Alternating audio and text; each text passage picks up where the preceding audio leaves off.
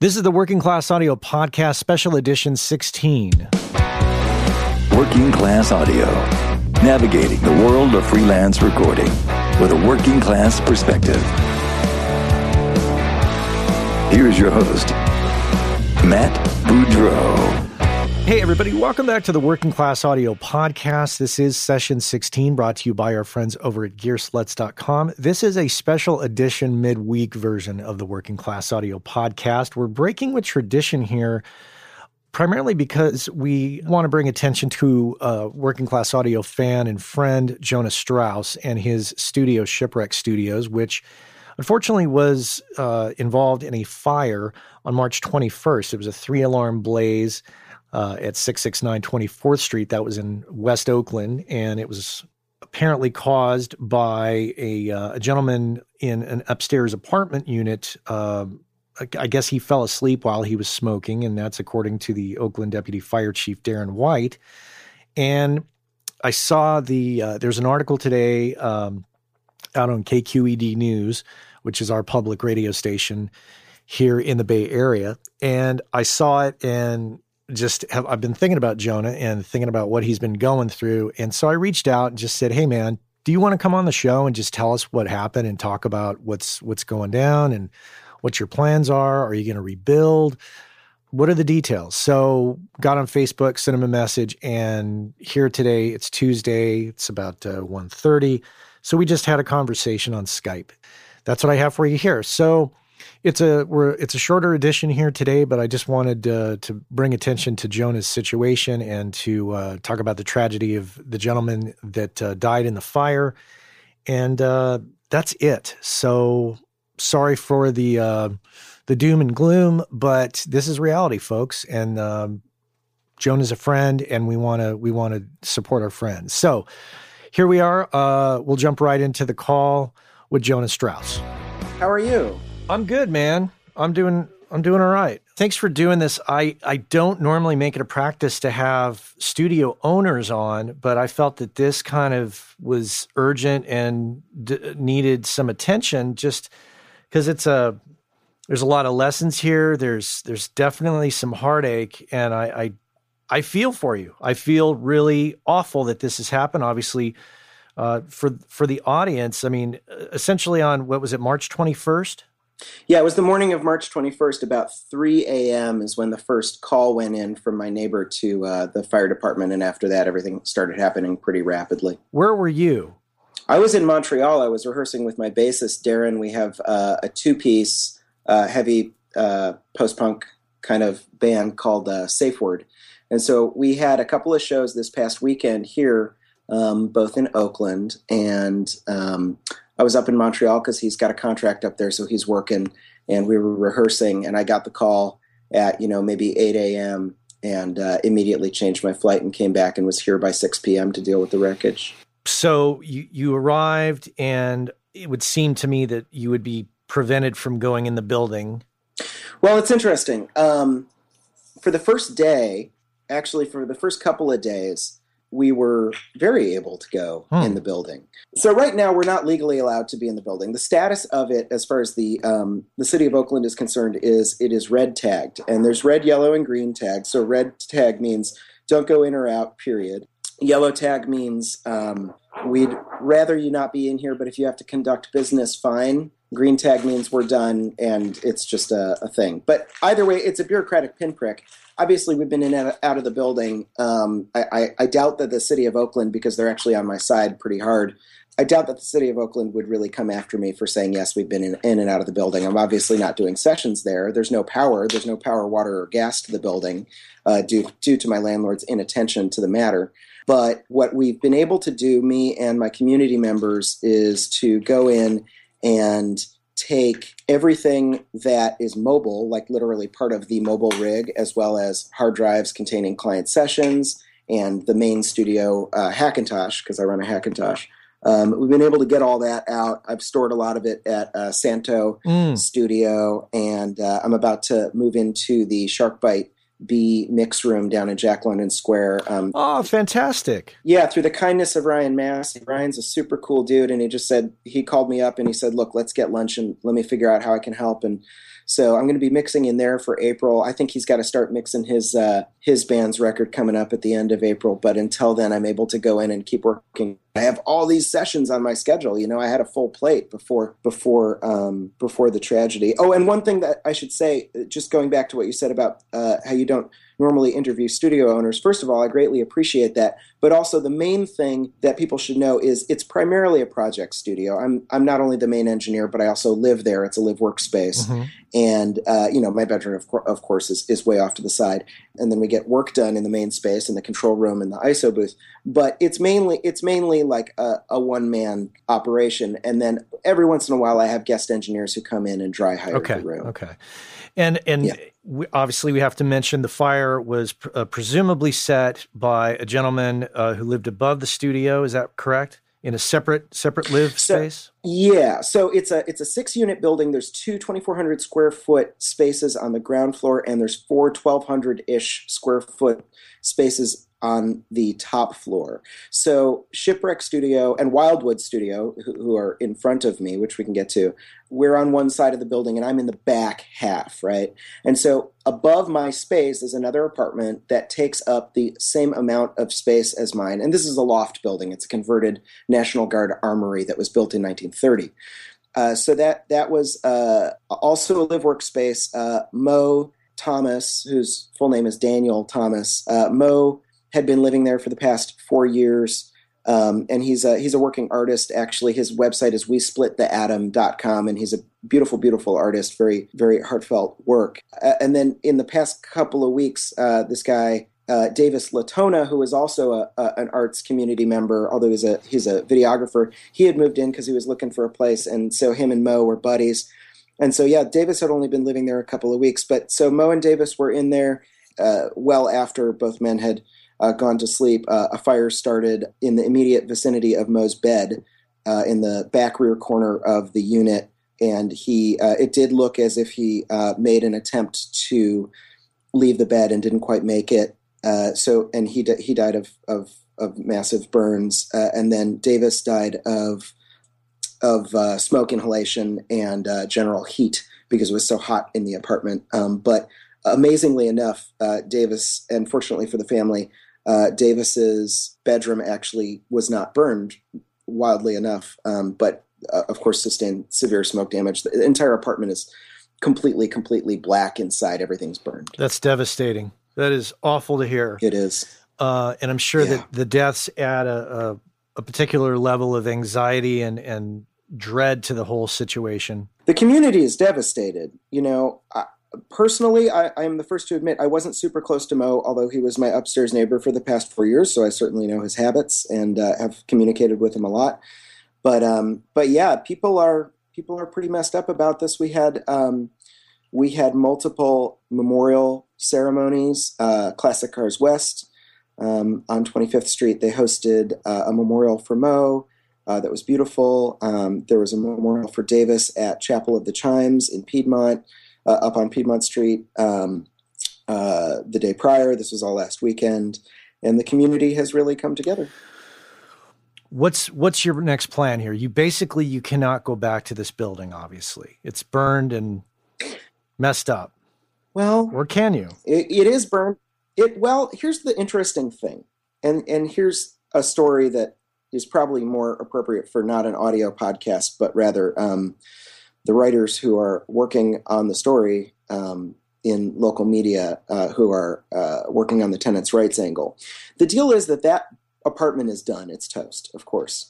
My studio sustained major water damage, not just from firemen's hoses, but just as much so, if not more so, from a water boiler pipe that became de-sweated in the heat. And so what I understand is the supply pipe to the upstairs boiler in Mo's unit broke, for lack of a better term. And it was a literal rainforest in a recording studio. So the live room got hit, the control room got hit, the ISO booth got hit, right? Heavy downpour. So and of course, smoke damage in my place. So that's what happened in my place. But here's the interesting part of it.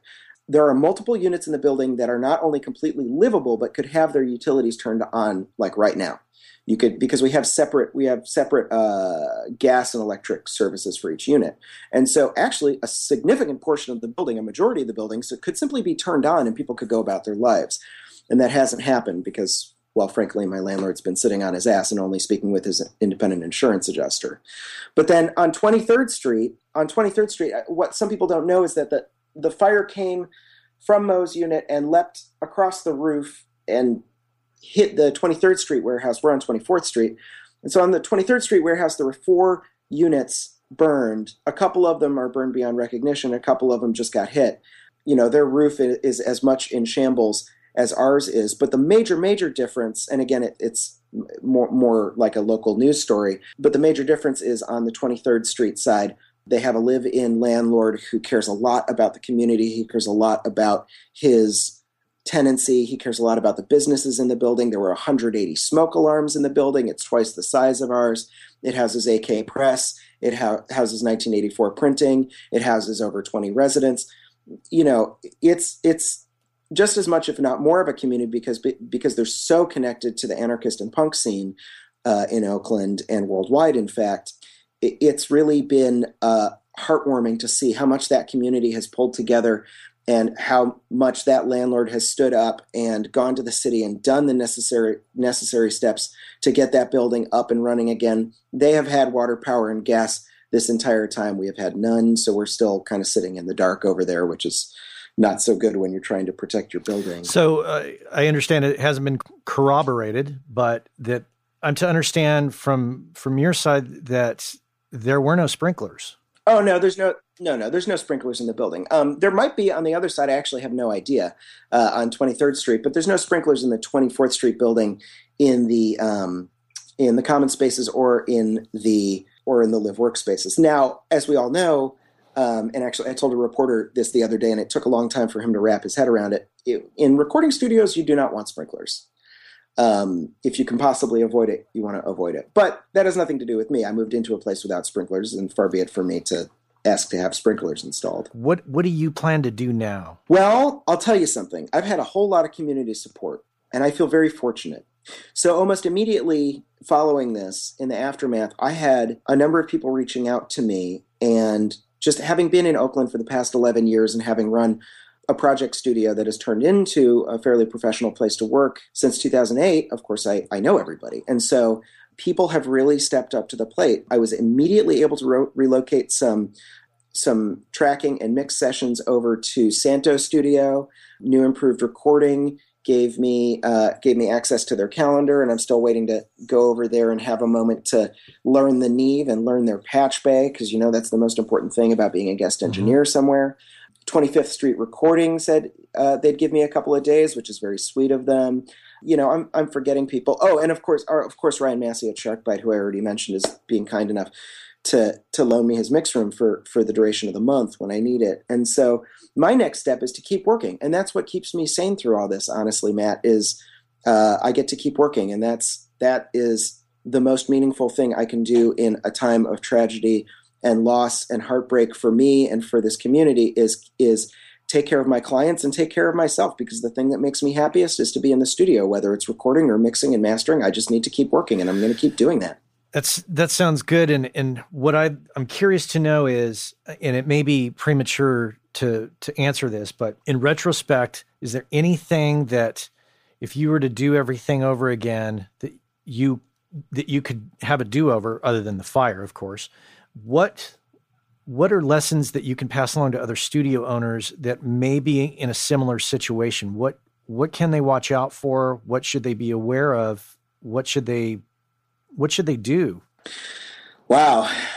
Well, it's a big topic, but the first thing that everybody mentions is insurance. That's literally, in addition to "so sorry for your loss, Jesus, is everything okay?" One of the first questions that people say is, "Well, did you have insurance?" Okay, so the thing that people need to understand is that renter's insurance does not cover items related to a business. So if you are formally a business and your business, a recording business, and your business is anything other than super, super low profile recording your friends and you have zero documented income, if it's anything other than that, then renter's insurance isn't going to cover your gear, because the first thing that insurance company would do in event of a claim would be like, look at the guy's website and the guy's Tumblr and look at the band studio Bandcamp. Come on. These are items related to a business. So the first thing that I would say is get business insurance, get, the contents of your business insured, because renter's insurance won't do it. So that's an important clarification. The other and you bring in renter's insurance because you were living there. So yeah, I was living there, but it wouldn't have applied to any of my gear. It would have applied to my pillows. Right. You know what I mean? Like, so yeah, I mean, maybe I could have called the baby grand piano, which is now of course trash. Maybe I could have called that, a residential item. But, the other thing I would do is watch out for your landlord. It is worth your time to wait to set up and build out a studio. I mean, I did this 11 years ago, and I did it under a shady landlord, frankly, and the building was sold several times over, actually through one very, very good landlord, until it got to my current situation. But what I would say is make sure that if you're going to do a space as a rental and you're not purchasing a building, make sure that you work hand in hand with your landlord. Get it up to code. It is so important. Get it up to code. Make sure there's smoke alarms in all the required places. Make sure that your your tape machine isn't under a water pipe, which mine was. Thankfully, it did not burst or anything. At least that one didn't. Take proper precautions to make sure that your build out is actually the way a build out should be. And there's a lot of code flexibilities. Typically, people in studios go, "Well, whatever. Nobody's gonna call this control room wall up to code," but actually they will. There's a lot of special leniences for that. And so the best thing I would say is work with an actual builder, learn the actual code, work with a friendly landlord, try and get as cheap rent as you can, and obviously build out from there. But just do it right. It's really important to do it right. Wow. Okay. Those are good lessons, because I know that, we as people in this kind of a business, we typically like to throw it together and get it up and running and get the art documented. And sometimes we got to stop, take time, and take care of the business, and then the business will take care of us. Well said. Okay, so this is going to be a financial disaster. So you have a GoFundMe site. I do, yeah. I didn't set it up. Some close friends of mine set it up. And frankly, I have to say that I'm personally conflicted about taking money from the community. Like, I'm trying to discourage my family from donating, for example. But ultimately, as I realized that there's no immediate forthcoming funding from insurance company, landlord, anything, I realized that I should just shut up and accept people's help. So yeah, the site to donate at is it's GoFundMe.com/ShipwreckOakland, spelled exactly how you would think it would be spelled. A few people know about it, and every time somebody donates, I'm just like on the verge of tears. It's like the kindness is overwhelming. Like, I couldn't even read the write-up that my friend wrote without crying. It's like, yeah. It will require a lot of money, I mean, I'll be frank, I have a little bit of savings, but what I was saving it for was either the build out on a new space, or ultimately, I really need to own my own damn building. Like, I have to own my own building in the long run. And so, hey, if anybody hears of a 1,800 to 2,200 square foot independent warehouse building that can be zoned live work with a little bit of effort put in with the city, I'd like to find that. But, basically, what I've been saving for over the past, 10 years is, the ability to put a down payment on a mortgage. And so in an ideal world, what I would be doing is using whatever money comes in for gear repair, obviously, because everything got hit so hard. Gear repair, tech time, because there are a lot of things that I can't do. I rely on wonderful, wonderful technicians just for the things that I can't do. And I'm a experienced DIY engineer. Like, I solder all day, but there's certain things that I can't do. And it does make sense to pay guys. And I mean, as you know, from owning a professional studio, I mean, guys who know what they're doing are $70 to $90 an hour without exception. And they're worth it too. So there's tech time, as soon as I can find a place to put the gear that I can actually get some work done on it. I can't put it in just any storage space. I have to be able to test and run things. As soon as I find a place, I'm going to set all the gear up, and then begins the process of making it work, which is a very, very long process.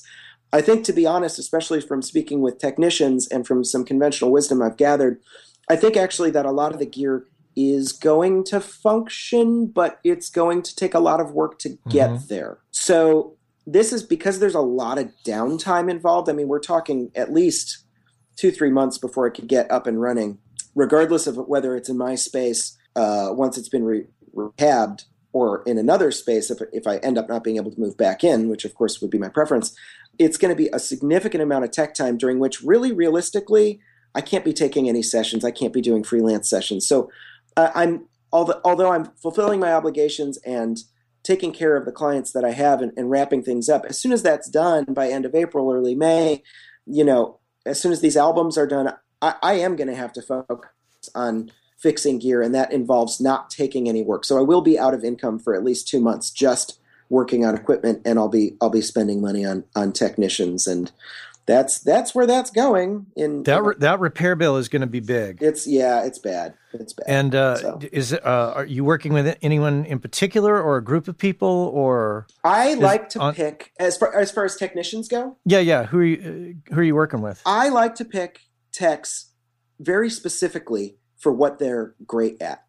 So Michael Gore is excellent at Ampex MM1200 repair, but if he doesn't have an MM1200 in the shop, like, the best thing to do is to send the cards out for repair. So, for example, I just found Alex Garcia Rivera, who runs Mystic Valley Recording in Medford, Massachusetts. Alex is very cool. He's going to be taking care of my MM1200 repro cards, which, to be frank, before the flood, they were kind of messed up. It was hard for me to mix directly off of the machine without transferring first and then dealing with it in the box. So like, Alex runs a service where he actually takes Ampex MM1200 cards and refurbishes the crap out of them. He blanket replaces components, tests them, calibrates them, and sends them back.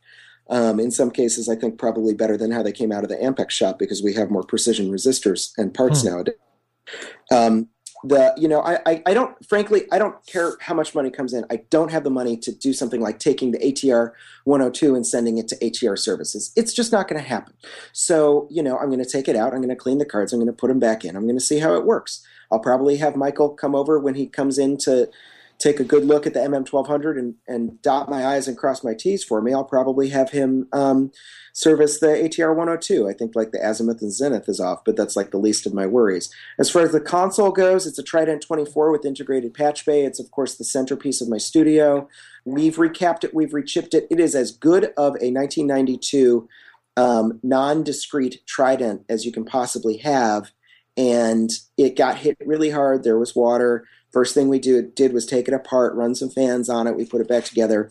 The whole thing's going to need to get taken apart, and we're going to need to clean edge connectors and test things and power it up piece by piece. I have to buy new power supplies because the power supply was sitting underneath 5 inches of water. I had 5 inches of water throughout my space, 2,400 square feet of it. I mean, the bottom line is I can do a lot of the work myself, but it's going to require technicians, and it's going to require buddies to just come over and help in bulk operations. What's the state of affairs with your microphones? I was able to salvage a lot of the microphones. The microphone cabinet is pretty beefy, and so a lot of water actually rolled off of it, which is kind of amazing. And so I'm crossing my fingers about the mics. I'll be frank, I've never been a guy to invest in a $2,500 U87, and I've certainly not been the kind of guy to invest in a $14,000 U47. Like, that hasn't happened. That won't happen. That's not the kind of studio I run. I'm here for the community, and the reason that I'm able to keep studio costs at $40 an hour or $400 a day, which will not change, by the way. The reason I'm able to keep it that way and be running a service like that for the community is because I don't spend money on the stuff that you don't have to spend money on. I'm not trying to make my name on the microphones that I have in the studio. I'm not trying to make my name on the Neve console. I'm not, I'm totally happy with the gear that I have. And actually, I get great results. I just know how to use the gear. I'll just switch out a mic if it's not working. Like, yes, if I had a U47, it would be a catch-all. But hey, sometimes the best mic to use is an EV635A. And in fact, I've done that routinely. So you choose the right mic for the right source. I don't have any microphone literally in the entire studio that I've paid more than $545 for. And I've got a lot, and things sound great, and I'm really happy with it. I'm actually really happy. Quintessential working class. It's perfect. Yeah, that's what I'm trying to do here, Matt. Any other thoughts you want to share that you think are important? My greatest concern at this point is the welfare of my 12 co-tenants, and it is for the welfare eventually of my space. But it's mainly the people involved. So the more attention that we can get, and the sooner the better. And I really appreciate you doing that. The one thing you asked me was, hey, what else would you say? And I think that the most important thing that we all need to remember, whether you are a fly-by-night weekend warrior, whether you're a musician, whether you are a recording engineer who guest stars at other people's studios, whether you are a studio owner, whether you are a studio technician, the most important thing to remember is that this is a community and we need to support each other. And if you give to the community, it will give back to you. You got to support all your musician friends. You got to support all your studio friends. Let's keep working. Let's keep recording great music, regardless of how or where you record it. Just get it recorded. Hear, hear. Well, Jonah, I'm very sorry that we're talking under these circumstances, and I'm happy we got a chance to do it. I'm glad you're safe, and I feel awful for the gentleman that died in the fire, and I hope everybody can get back to some sense of normalcy here quickly. There you go. So can you tell us the GoFundMe site one more time? Oh, yeah. The GoFundMe for Shipwreck Studio is gofundme.com/Shipwreck Oakland. All right. We'll call it at that. And keep me up to date on what's happening. Obviously, I will pay attention on Facebook as I see your posts. Let me know if there's anything I can do. Yeah. Actually, let me tell you guys, people should know the Facebook. Thank you very much for that, Matt. And I really appreciate you talking to me today. The one thing people should know is it's facebook.com/Shipwreck Oak, OAK. So facebook.com/Shipwreck Oak. And I'm keeping semi-regular updates on there. And if you're Facebook friends with me, then you get more in-depth updates. You get a few rants along the way, which are definitely warranted. Yeah. All right. Well, we'll make sure and put a link to both the GoFundMe site and the Facebook page at workingclassaudio.com. And hey, man, take care and stay strong. Thanks for your support, Matt.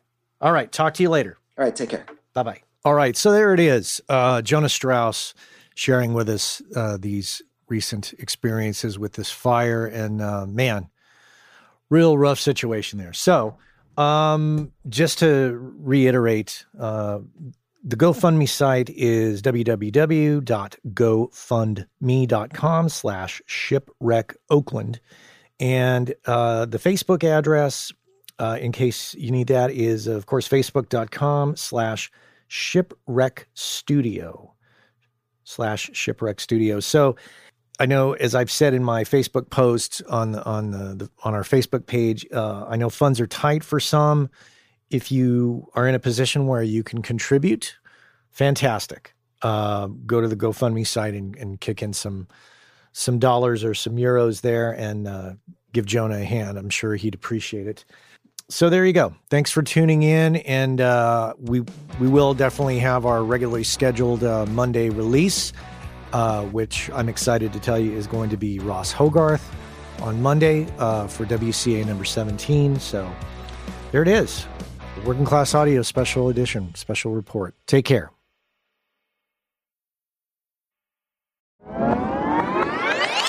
Hey, I know many of you are aware of this, but for those of you that aren't aware, Working Class Audio sponsors the forum over at gearspace.com called Audio Life. And quite simply put, it's a place where audio professionals can go to talk with other audio professionals about things other than audio gear, including life hacks, work-life balance, health and hearing loss. You know, if you want to talk with other audio professionals who can identify with what your lifestyle is like and how it relates to things going on in the world outside of audio, this is a great place to go and check out. So head on over to gearspace.com, check out Audio Life. Many of the same topics that we discuss here on the show on gearspace.com. So check that out.